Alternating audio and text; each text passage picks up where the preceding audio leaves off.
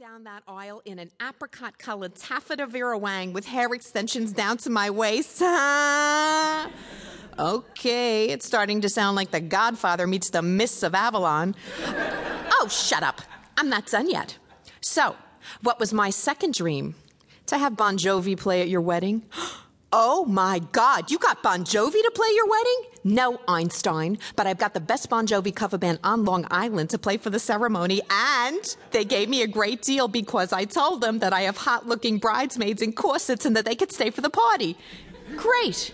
So now I'm going to have a drunk Bon Jovi wannabe waiting for my tits to pop out of my dress? Oh, don't worry. Brian will give him that icy Nordic stare of his and scare them off. Yeah. What about the klezmer band your parents hired? Oh, shush. I'm putting them outside the bathroom. Now.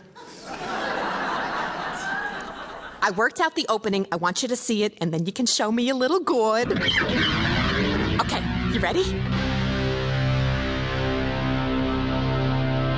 The iron gates to the vineyard fly open.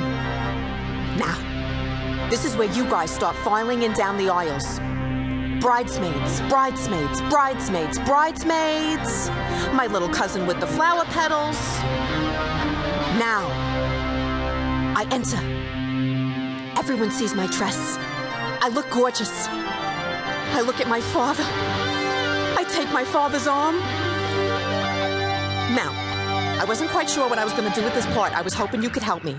But when the music changes, that's when I'm going to start walking down the aisles towards my... Okay, you ready? What are you crying for, Adriana? It's only rehearsal. Okay, here we go. And...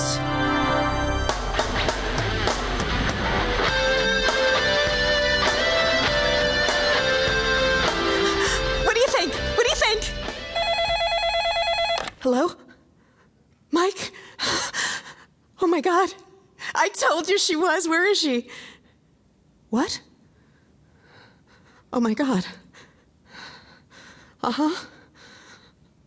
Well, do you think she's going to make it? She did? No, I'll be there.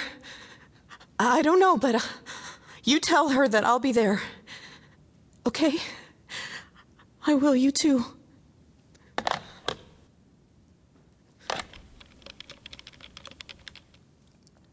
They found Rhonda.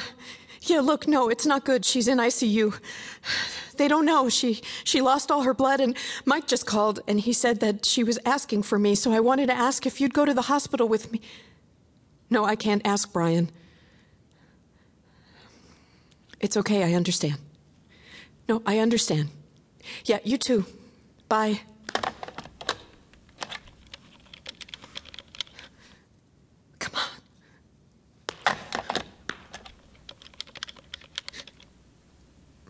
I called 4 other people before I finally reached Gabriella, a mutual friend of mine and Rhonda's.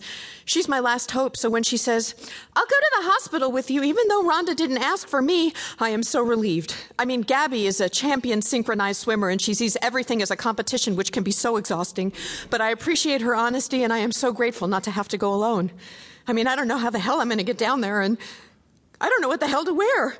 I mean, I don't know what you maybe wear to say goodbye. Do you get dressed up? I mean, Rhonda is the high priestess of the fashion police. No, that's ridiculous.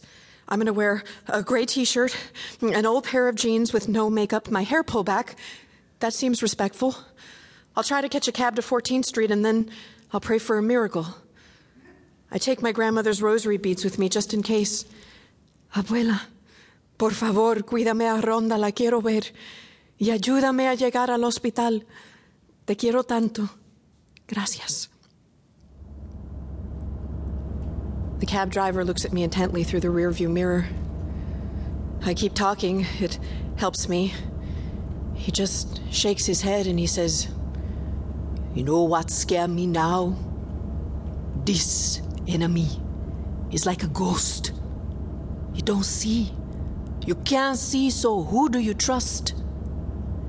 I notice the tiny brand new American flag he has taped to his meter. It's around 9 p.m. when he drops me off, and he won't take any money for the fare, not even a tip. He says, That's what you told me, miss. Break my heart. I go and pray for you and your friend.